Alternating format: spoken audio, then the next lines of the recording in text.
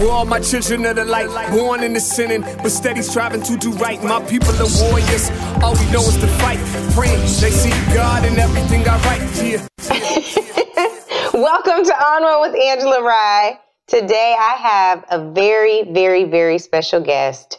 His name is Kirk Franklin. To some of you, he needs no introduction. He certainly needs no introduction to me. You have no idea how excited I am about this podcast, Kirk.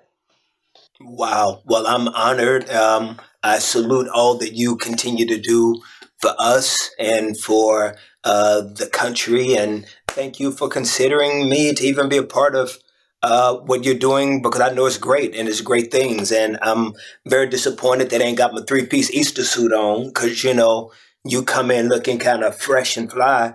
I just came from the gym because I'm trying, because I'm older. Oh, you were like, I'm going to show off some kind of way. I just came from the gym. You could be over there, but just know that I just came from the gym. I see what we're doing. Well, I'm an old man. I'm 76. 76. I've got I got to keep something popping. But thank you for having me. Thank you so much. It is truly my pleasure. So I don't know if you are familiar with the show, but we normally start with a rapid round unless it's a real serious podcast. So I want to do a rapid round, but Kirk, we're church people. So this is going to be more like call and response. Hey!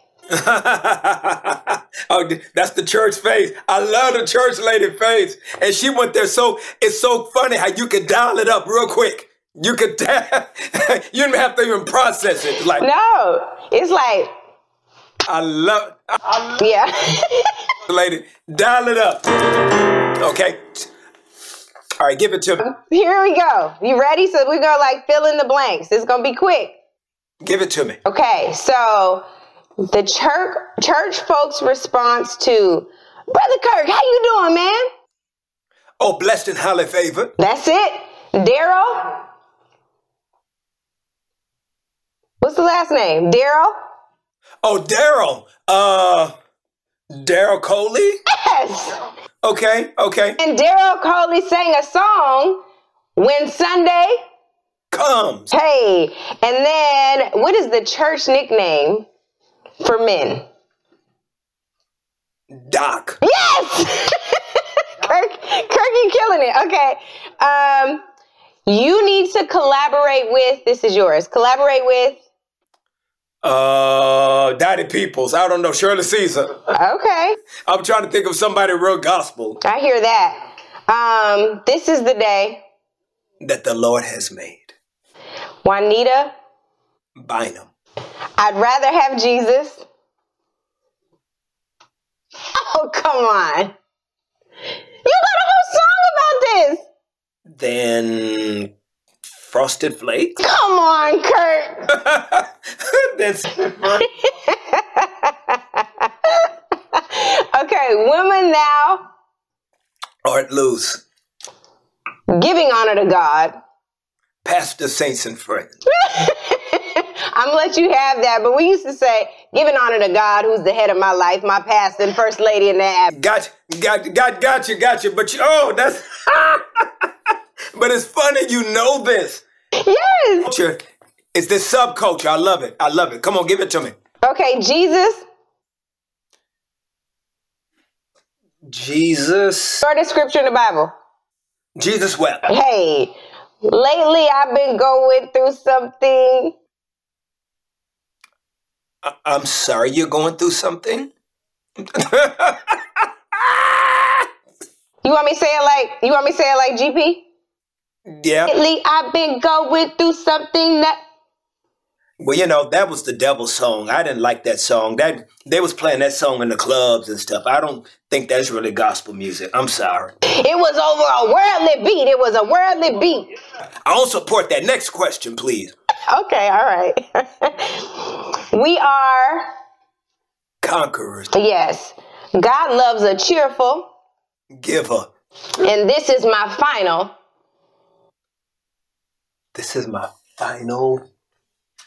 Hold on, Kirk. This is my final testimony. This is my final. What does a preacher say? And we know he be lying. Oh, this is my final. You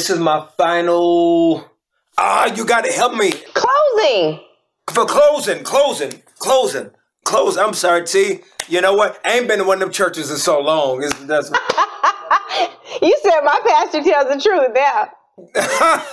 Yeah, but I missed one. I'm sorry. Oh, no, you did. You killed it. And it's so funny because people, Lord, this light looked like it was about to fall now. We had to do this little bootleg contraption. Like literally, let me just show you this. This is the light right now. That's it hanging over. That's fine. No, but it was about to take me out. So I was like, I might need some help. I don't know what just happened, but let me bring it back. Okay. So what I think is so important is there is a whole subculture in church. Is there a way to back this? There's a whole subculture in church. And because of that, there's like a whole lingo. There's a whole way that you move and do things.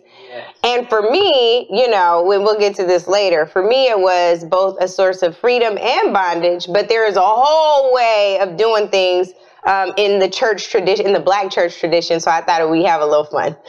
Now, I'm very impressed with that history about you. Where are you from? What part of the country are you from? Born and raised in Seattle, Washington. And when I was 16, I started going to a Church of God in Christ church. In Seattle? Yep. Called Mount Calvary Christian Center. Really? Church of God in Christ. It was the Church of Love. The Church of Love? Yeah. Wow. At my church, your music was acceptable. In every other Kojic church and some apostolic churches in Seattle, it was like, that's a worldly being. How you gonna tell Jesus to go? What are y'all talking about? And then he got this rapper. He got Salt and Pepper, Hot and Spicy. He got whoever she is rapping in the, like they were real. And I was like, I know all the songs too. Right? Like for me, it reached me. So, I mean, I was one of the places where I wanted to go with you today, like to tell you truly, this is a podcast that I was so excited about because I wanted to tell you, I know I told you at Tyler Perry's studio opening, but just how much you meant to my growth as a Christian, to my spiritual upbringing. Like your music at times could reach me when a preacher felt irrelevant to me. Before I was even saved, right? Like your music is what got me first. So, you and the family. But that is so powerful, and it's very humbling and very inspiring with you having such a deep reach within popular culture and its systems and just the application of your history as a woman of color, for you to still have a connection with your compass of faith. That's very rare. It's because along that journey of being intellectually influenced or just politically engaged, a lot of times you lose some of the fragments along the way. Yeah. But to meet someone, whether it's academia or issues of injustice, still has a compass for their faith, that's encouraging to me. So. Well, Kirk, the thing that's so fascinating to me about, I think, many of our spiritual journeys is there was a time where issues of social injustice weren't acceptable to really talk about in some Black churches. Of course, there's, the AME tradition, the Baptist tradition, and others where it was just a part of what they did. But in the Kojic church, my dad is an activist at home, and I felt really disconnected and confused because I'm like, isn't God's supposed to just handle this, right? But you have a song, Strong God, that you released where you talk about some of this. Can you talk about your evolution as it relates to your faith walk and still fighting issues of racial injustice and racism in this country? Yes, I believe that that when we know better, we do better. Correct? When we are informed, when we get the information, when we have these tangible pieces that we are confronted with, we have no other option but to address them as they come, because to not address them is really an attack on the validity of your faith. And I remember about 15 years ago, when I started getting kind of cornered by whether it was the Black Hebrew Israelites or other agnostic type of thinking and ideals from the brothers at the barbershop to some of the brothers that were coming home from more liberal universities. And so that forced me to have to bring a level of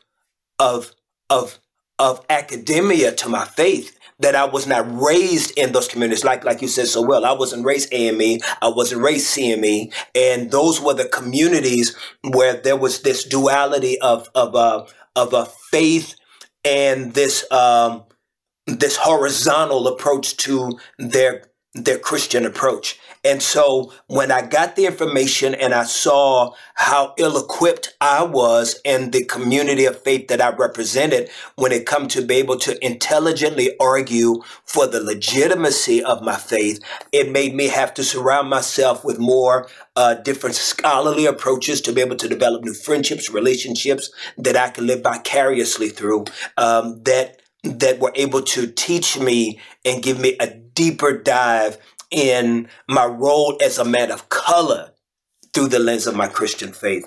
And what it did, though, for me is that it began to legitimize my belief system even stronger because, like you know, a lot of times the contact point or the connect point for most people of color in their faith is the emotion.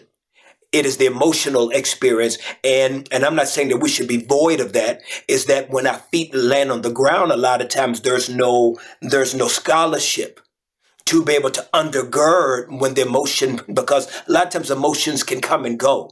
But when you have more of a substantive approach to your belief system, you're able to fight the fight. You're able to march. You're able to protest, and you're able to do it still with the compass of doing it with compassion, understanding, and love for the end result to point people back vertically. That's so beautifully said. I wonder what your thoughts have been around some others in the evangelical community, many of whom I really respected, again, when I was coming up, and I won't name names today, but I want to. I'll name the names for you. Okay, well, I want to hear this, and it's not to be messy, it's just to call out what I think is false prophets, right? Like you have this situation now where people would say, we really should stay out of it, whatever, separation of church and state. Church folks sometimes would say, no, there's no separation. We're one body, whatever. We need people who are of the same faith, of the same mind in high positions. And then they got behind, white evangelicals got behind Donald Trump in ways that were super hurtful to me. My dad would be like, I told you, right? But I was surprised by that. Talk about how that impacted some of your relationships, or at least your perspective on some folks who are really well respected on, networks like TBN and Family Focus and, all of these other entities that have been faith-led, but they would support someone who would be willing to oppress us and others. Yes. I have very deep relationships with many men and women that have aligned themselves with the same frustration and pain that I have, that are my white brothers and sisters. They're like, there's some beautiful men and women on the other side of the cultural line and racial line that align themselves with the heart of God and would stand with their black and brown brothers and sisters through pain and tragedy, even though they may not always understand the nuances of our experience and our journey, because they can only empathize because they don't share the same skin tone. And so the melanin brings back another level of heat that they can only want to inquire. And so I've had incredible conversations. I've had beautiful men and women that want to know, how can they help? How can they align? So I've seen some very beautiful things, as well as the level of silence and the amount of emotional and productive absence for some of my evangelical brothers and sisters, especially a lot of the leaders that have been heroes to me. The John MacArthurs, the John Pipers, the James Dobsons,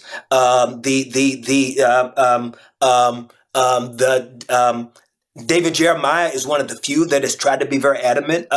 There are so many that have been silent that are titans in the space of evangelism and evangelical outreach in North America. But when it came to the suffering of Black and brown people, they were absent, they were silent, and it caused me to question their totality in their approach of biblical truth, that their bibliocentric absence from the hurts and needs of Black and brown people made the Christian faith in America almost exactly what a lot of individuals that have stood on the outside over the last 50 and 60 years, it legitimized their argument of revisionist history, of what colonialization and the of what Reconstruction began to birth in America with weaponized Christianity in Western culture. And it's very important for us to be able to continue to educate people that the teachings of Jesus and the weaponization of evangelical Christianity are not synonymous. And it has been unfortunate that the true teachings of Jesus Christ have not always been executed by those that have held the microphone and the mantle that are to be representing the total body of Jesus Christ. And so I'm very adamant about that conversation. I'm very vocal about that conversation. I've been on TBN having the discussion, and I will continue to have these discussions because the validity of Christianity is on trial right now. And it has been on trial more than ever over the last 4 years, and the acts of so-called Christians in America and their silence when it comes to social injustice, because Jesus would have cared about all people. I love that you're saying that. I had, and maybe it has been kind of this metamorphosis over the last 4 years. My best friend put me onto this devotional that comes out every day from Richard Rohr, R-O-H-R. And Richard Rohr calls himself a Christian mystic, but he like regularly is talking about a social justice gospel, you know, from Jesus. He's regularly talking about, making sure he's uplifting Black lives and Black voices who matter. And it has been this profound, like, oh, these things can peacefully coexist in one body experience for me. You've also talked a lot about the difference between religion versus relationship. And I think you also had kind of this evolution, even in your music. I think you've been going through it, but where you finally just kind of named an album after this. Like, all right, let me tell y'all, I'm really delivered with a few three T's at the end from this. What spurred that for you? Was there a kind of a tipping point, or did you feel like you'd been getting there from things you'd seen in the church or from your own, experience in devotional time with God? What kind of set you on that path? Great question. I think that from the very beginning of my faith, I have always seen some of the optics of what Christianity especially from the African American experience. I've seen some of the optics and the execution of what we were considering Bible to sometimes be problematic. And when we begin to unpack what is tradition and what is opinion versus what is inerrancy and what is biblical truth from the context of historic accuracy, a lot of stuff what we do is based on our own biases. It is based on because basically religion is that. Religion has always been, since the advent of us being monotheistic in our species, it's always been about us wanting to define who God is. The problem is that those that have always been making the definition, it was always beneficial for them. It only benefited those that were making the definition. For example, you look at the Church of England. The Church of England was founded because the king wanted to have a divorce from his wife, and the Catholic Church wouldn't let him because he wanted to marry his mistress. So because the Catholic Church would not allow him to divorce his wife, he started an entirely new denomination called the Church of England. And so when you see the history of religion in the hands of those that were authoritarian, and continue to see how it only benefited those that were in the certain classism of society, then you begin to realize that a lot of this ain't got nothing to do with Jesus. You know, it ain't got nothing to do with the least of these. It ain't got nothing to do with the compassionate Christ that loves us and has created a way for us and does not want us to walk through certain doors because he knows what's at the end of that road. And so when we begin to pull back the layers, we realize this ain't got nothing to do with relationship, because rules without relationship leads to rebellion. And then so you see this exodus of young people that don't want to have nothing to do with church, don't want to have nothing to do with God, because we have not taught them the real history of who they are as black and brown people in the context of Christianity. We have not addressed the sins of American Christianity and chattel slavery. And so because we have not done this well, this is great exodus now where secularism is now leading the call, leading the charge in our young millennials, that we need to remind them that, man, God loves you and God cares about you. And don't confuse what them fools are doing to what God wants to do in you. So what does that look like now for you? I know when we were talking about or going through the call and response portion of today's service, you said, I ain't been to a church like that in a long time. Yeah. You said you haven't been to a church like that in a long time. And so I wonder, you know, in this new era where we have been forced to do church, to do relationship so differently because of COVID restrictions, right? Having to really be at home, not really gathering together. What does it look like to reach people now from your vantage point? We know you do it in song and on tracks. We know that we come from a church tradition that's full of do's and don'ts because the elders didn't want us to make the same mistakes they did. I believe it was done in love, but to your point, it was legalistic and ran folks away.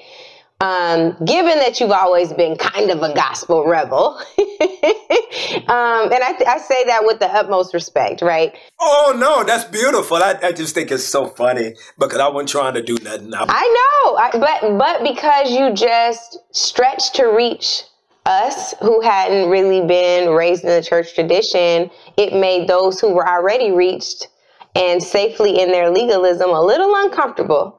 And so it sounds to me, based on what you just said, like you're really ready to reach a little further. So as you reach out a little further to, you know, talk to the millennials who feel like they've been abandoned or feel like this culture, this subculture doesn't reach them, how do we reach them? I believe that the first thing that we need to do is that I believe that new evangelism for the 21st century is going to be the inclusion of not only the emotion of our faith, but the legitimacy of our faith. Meaning that when young Black Americans are told that Christianity existed in North Africa 2 centuries before Constantine, or that there were Africans practicing Christianity centuries before the transatlantic slave trade, that is not a white man's religion, and that it was our religion, and that we didn't get this from Europe, but Europe took what was happening for us, is that the founders of Christianity were men of color, Black men, Augustine, Tertullian, Clement of Alexander, that the disciple the disciple Mark started his first church in Alexandria, you know, the ancient city in North Africa. That makes young Black people go, really? Really? Because everybody wants to find their identity. They want to be able to know that they matter. And when you come from a race of people that biblically, there were preachers preaching behind pulpits that Black people were cursed because of Ham, because of their skin color. We already starting our relationship with Jesus on the wrong foot. You telling me, bro, that that this melanin is a curse. So all of this revisionist history has to be addressed not only from black pulpits but also from white ones. This is a collective effort. And the reason why it breaks my heart, and I have to tell you, the reason why it breaks my heart that I've not seen a more concentrated attempt in this is because there is no other belief system that was weaponized against a group of people like Christianity was. And educated white men and women of high scholarship know that to be the truth.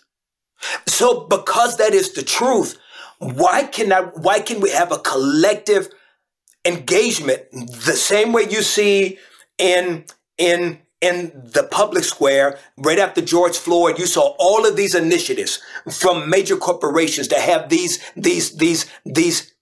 equity forums and these equality foundations, and to be able to engage because they realize that the problem is not only the color of people's skin, but it's the socioeconomic disparities that these marginalized groups of communities are having. We should take the same approach in faith and to let people know we're sorry that we told you that your skin was cursed. That's a lie.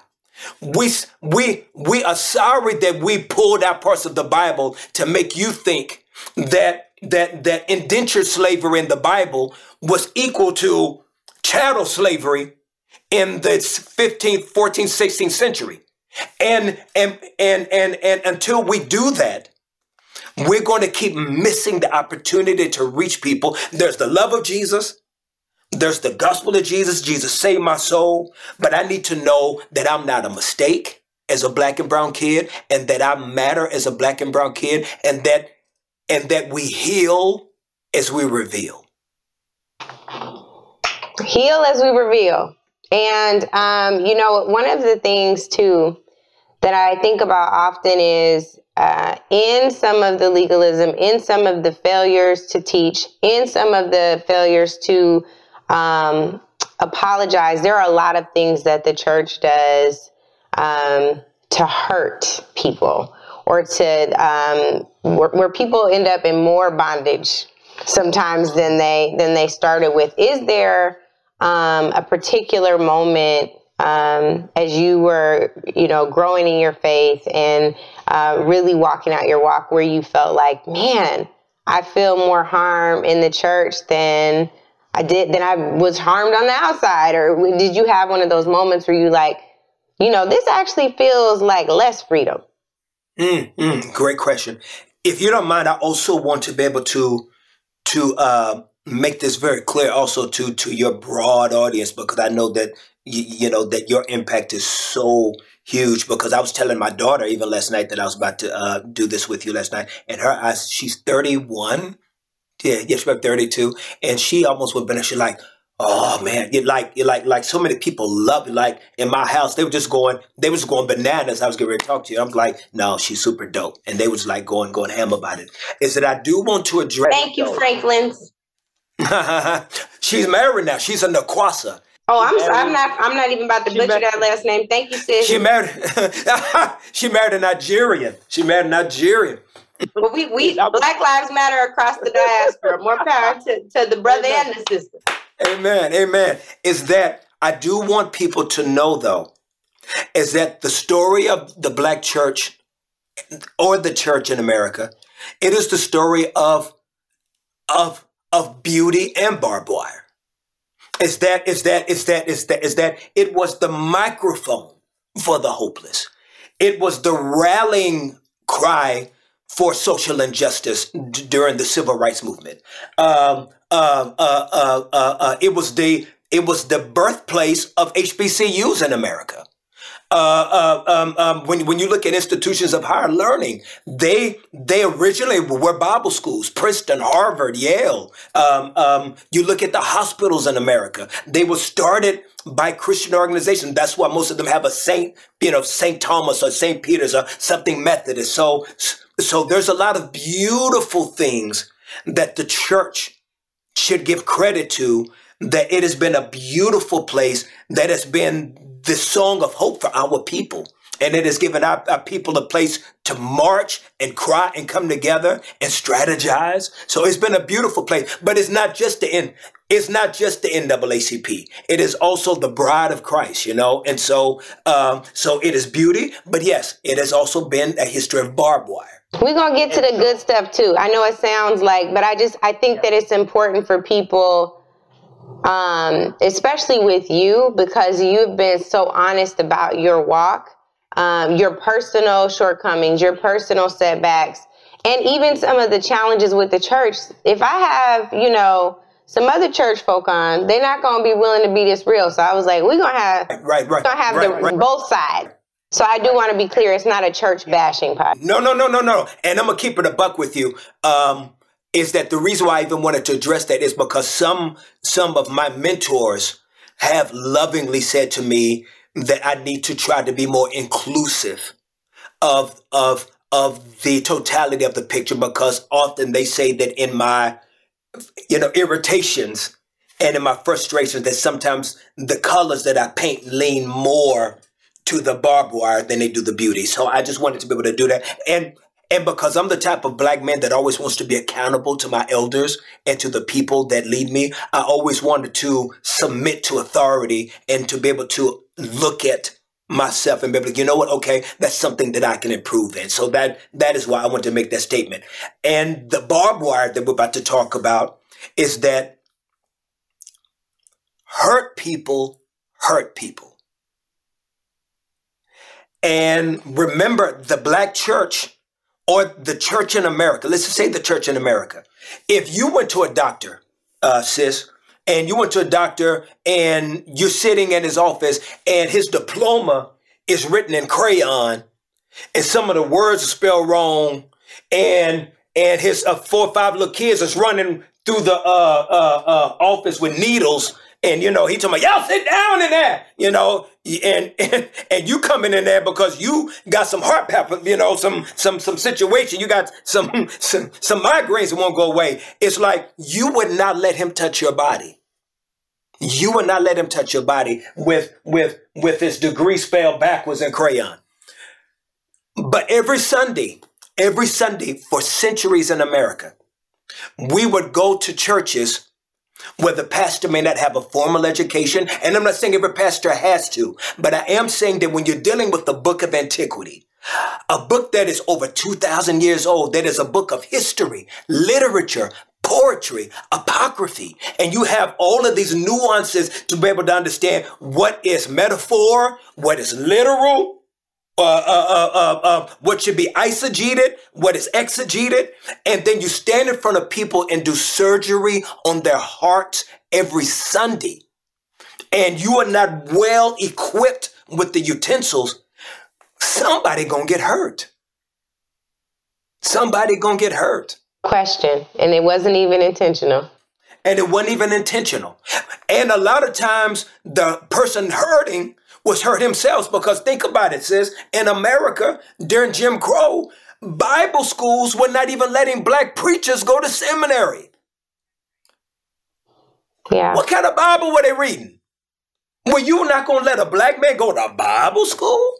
So this biblical illiteracy has always plagued a lot of our pulpits, not because we didn't have men and women that wanted to learn, they were not allowed to learn. And so the damage, and then also, again, when you talk about these hurt, marginalized communities that gather on Sunday, somebody gonna get hurt. And so this trauma continues to exacerbate itself, and then the Band-Aid put on it is religion. You're gonna pray your way through. We're gonna rebuke that. No. We don't need to rebuke that one. That one needs some medicine. That one needs some counseling. That one right there needs some therapy. You know what I'm saying? But again, we were giving the medicine that we were giving ourselves. That's right. And so again, we've got to be able to acknowledge these things if we want to be able to create a place of trust. I say all the time to brothers, that if you are dating a woman that comes from an abusive past, let's say she comes from a physically abusive past, right, sis? And y'all go on a date. And let's say she gets in the car and she forgets to put a seatbelt on, and you're trying to be a gentleman and you reach over her to put a seatbelt on and she jumps. You are a fool if you get mad at her for jumping. You know what you're dating. You know what you're dating. And because you know what you're dating, there's a level of humility and sensitivity to the reactions of the person you're dating, because you know who got in your car. She was honest about where she came from. So if she jumps, if you're trying to put it, then there's a level of patience and compassion. When we see a whole generation of millennials and Gen Zers that don't trust church, they don't trust organized religion, then we can't jump on them. We got to understand that there's been a history of damage. And because of the history of damage, we've got to be compassionate and patient as we put the seatbelt on. So we talked about the bondage side. What about the freedom side? What's the greatest freedom? I told y'all it wasn't just going to be bad about church. But what's the greatest freedom you got from your church, or from maybe it's a specific church, maybe it's just your church experience? One of my fathers in the faith name is Tony Evans. Yeah. Another name is Kenneth Omer, Bishop Kenneth Omer out in LA. Yeah. And so I've had a chance to be around some very strong academic guys that are humble dudes that are, that they about that life. You know what I mean? It ain't about, okay, that ain't your wife. Who is that? You know what I'm saying? It ain't about none of that. One thing that I learned early on that changed my life is that I do not have to perform for God to love me. That my imperfections and my lack of performance does not channel God's love. God loves me because he chooses to love me. But when you bring a performance-based mentality into your faith, you think the more I do, the more God will love me. The more I perform, the more, and see, this is one of the most beautiful things about the reason why I personally subscribe to Christianity, even with all of the ugly history that it brings to the table, versus any other religion. And I say this with meekness, and I say this without trying to proselytize. The reason why I subscribe to Christianity is because most religions depend on what the individual has to do to meet certain requirements of that religion. True Christianity, you ain't got to do nothing but say yes, because all the work is already done for you. And so when you learn that truth, that I ain't got to be good before I come, that I can come with my life stinking, with my breath stinking, and there's already a seat for me. That takes the weight off of the performance, that I can just be. And as I chill with him, I'm changed as I chill. That's a good word. That's a good word. And there are folks that would say, well, faith without works is dead, but that's still not a performance. That's just doing using your talents. That's using your gifts. Yeah, that's a good word, Kirk Franklin. And the works are birthed out of the love, meaning because I love my wife, as I want to go get her some cute shoes every night and then get her cute little purse, take out, you know what I'm saying? It's like, that's love. It's not because, well, I better get on down to this store. She ain't gonna love me no more. Yeah. Did you like my 12 years of slave voice? Did you? Yeah, it's bad. But I know exactly what you were doing. You're saying like it's almost like it's an abusive relationship. It is. You're talking about the type of performance that comes from you alone aren't worthy and enough for this. But instead you're saying I am sufficient. I am enough. He saw the imperfections and it was still good. Yes. Yeah, that's a really good word. That changes the atmosphere of how we now date each other. That changes the closeness between he and I. Because if I'm introduced to a guy that don't like me and want to kill me and is picking at everything wrong about me, it's going to be hard to develop an intimate relationship with you. It's that, think about our generation. Most people came to God because they were scared of going to hell. That's right. That's a bad way to start a relationship. Well, think about the ones that got married because they was told it was better to marry than to burn. They were still scared to go to hell, and then they ended up in hell in the relationship. Exactly. So everything's absent of love. There's no, where the leading narrative, John 3:16, for God so loved the world. And so if we can't begin and end with that conversation, then we can't begin and end with the conversation of God or his son, Jesus Christ. And so I am an advocate for being able to reintroduce people to the loving Savior of the world. Because this, for me, says it is the greatest love story ever told. Yeah. Well, speaking of good words, you just started a podcast called Good Words. I feel like we just launched a new one today trying to save Christianity, but but I think, that this is so incredible. Somehow you ended up on my podcast instead of me ending up on yours. I forgive you because this is... I'd have flipped that.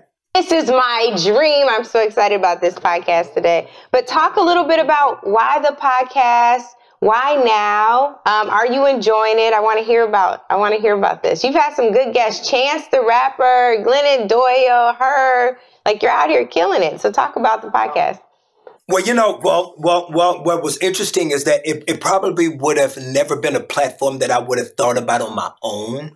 But over a year ago, it was introduced to me about an idea. And as we begin to talk about the architecture of what it could be and what the language of the conversation on the platform could be about how faith and culture have this intersection.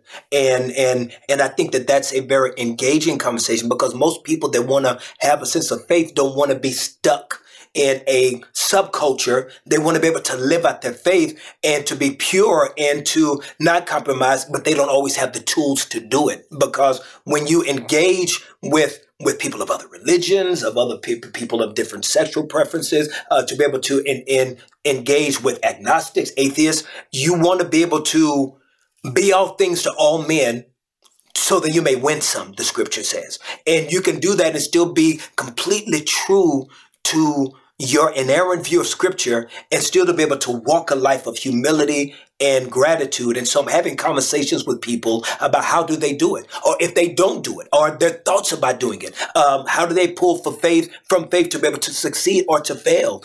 What is their idea of God? Do they subscribe to my idea of God? Where are they on their journey? And we still, keep it swaggy, still keep it with some drip, laugh, have fun. You know what I'm saying? We still keep it real vibey so that it's a conversation that everybody can tap into. You don't have to be part of the subculture to be able to understand the verbiage or any colloquialisms because it still meets the framework or the fabric of culture. We're just talking about conversations that they would probably never do on Ellen or they would never do on a Tonight Show because they're not being asked about what they believe and why they believe it and how has faith kept them strong through some of the most difficult times in their life. And we know that right now folks are going through some real difficult times, including in your home state, with what just happened with, the ice and the snow and the frozen pipes and all of that. Just talk about, what you're doing to lean in to help families and what folks, not in Texas can do to support families who may still be struggling. Yes, well, we were able to kind of bring some people into the crib. We've got some people staying with us. There's a family where the husband and wife both have COVID, and so every day this week, I'm taking them dinner every day. I'm just grabbing dinner, to try to put something in their bank account to give. So, it's really heart to heart, breast to breast, but it's also the bigger picture of. Once again, politics has reared its ugly head, and these realities of deregulation and capitalism and how that has trickled down to, once again, marginalized communities continue to get hurt. And so that's the bigger conversation that I hope that I can have in my community. So when it's time to vote, we won't forget. Yeah. When we were forgotten. Ooh, that's a bar. When you consider everything that's going on right now, sometimes folks are like, it's really hard to be hopeful. But we know that our hope is what sustains us. It's what ensures, that we can continue to have joy. What are you most hopeful about right now? I believe that Jesus is the light of the world. is I believe that he is the light of the world, even though he's not always represented well, even though it's been abused, it's been pimped, it's been played, it's been a part of revisionist history. It has not always given the total truth. I believe that when we see ourselves the way that he sees us, our external environments do not have the last word about the destiny that God has for us. That where I am does not define where I'll be. But I can't depend on the political system to remind me of doing that. I cannot depend on a STEMI to be able to make me remember that truth. I need to be able to have someone bigger than me that exists without time, that can be able to step in my situation to remind me, I got you. I got you. And if if it was, since we're homeless, sometimes you say to me like, I got you, little you know what I'm saying? Just keep it a buck, just to remind me that I'm not in control. But if you give me the steering wheel, I know where I'm going. Kirk Franklin, the legend, host, musician extraordinaire, singer, rapper, hype man. You even a hype man or something. Hype man. I'm the hype man. Pianist. What else? Jesus' little you just said. Husband, father, godfather, community food bringer, executive producer.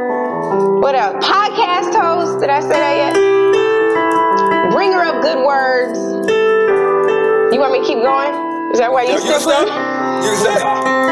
Well, you know what, Kirk Franklin, you said that you haven't been to a church like that in a long time, so that was my final close, and I'm going to honor my word. Thank you for doing this.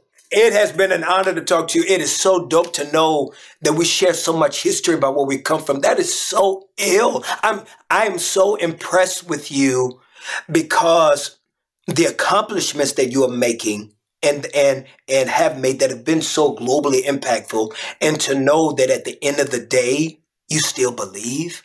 Man, that gives me hope, because you and I both know that the more it's almost like a refrigerator. In order to keep the food fresh in it, it's got to stay plugged in. And as soon as the fridge stays unplugged and everything inside of it can't stay fresh. Well, I mean, you both know the more you get into culture, the harder it is to stay plugged in. And so, and so it's easy for the heart and the mind to not stay as fresh, but to see you, to hear you, to see how bright and how in tune you still are with what you believe, where you come from. That is very hopeful, very encouraging. So thank you. You've encouraged me. It's my pleasure. I'm going to text you because I have an idea, but we're not going to talk about that on the podcast. I have an idea though. Text me. I will. Thank you, Kirk. And that's my number. That's my number. That ain't my people. That's my number. I know I heard you when you were on the treadmill yesterday. That was your real voice. Trying to get it. He really be working out, y'all. He really be working out. Bye, friend. Take care. See you later. Who are my children of the light? Striving to do right, my people are warriors. All we know is the fight, praying, let's see God and everything alright, yeah. Who are my children of the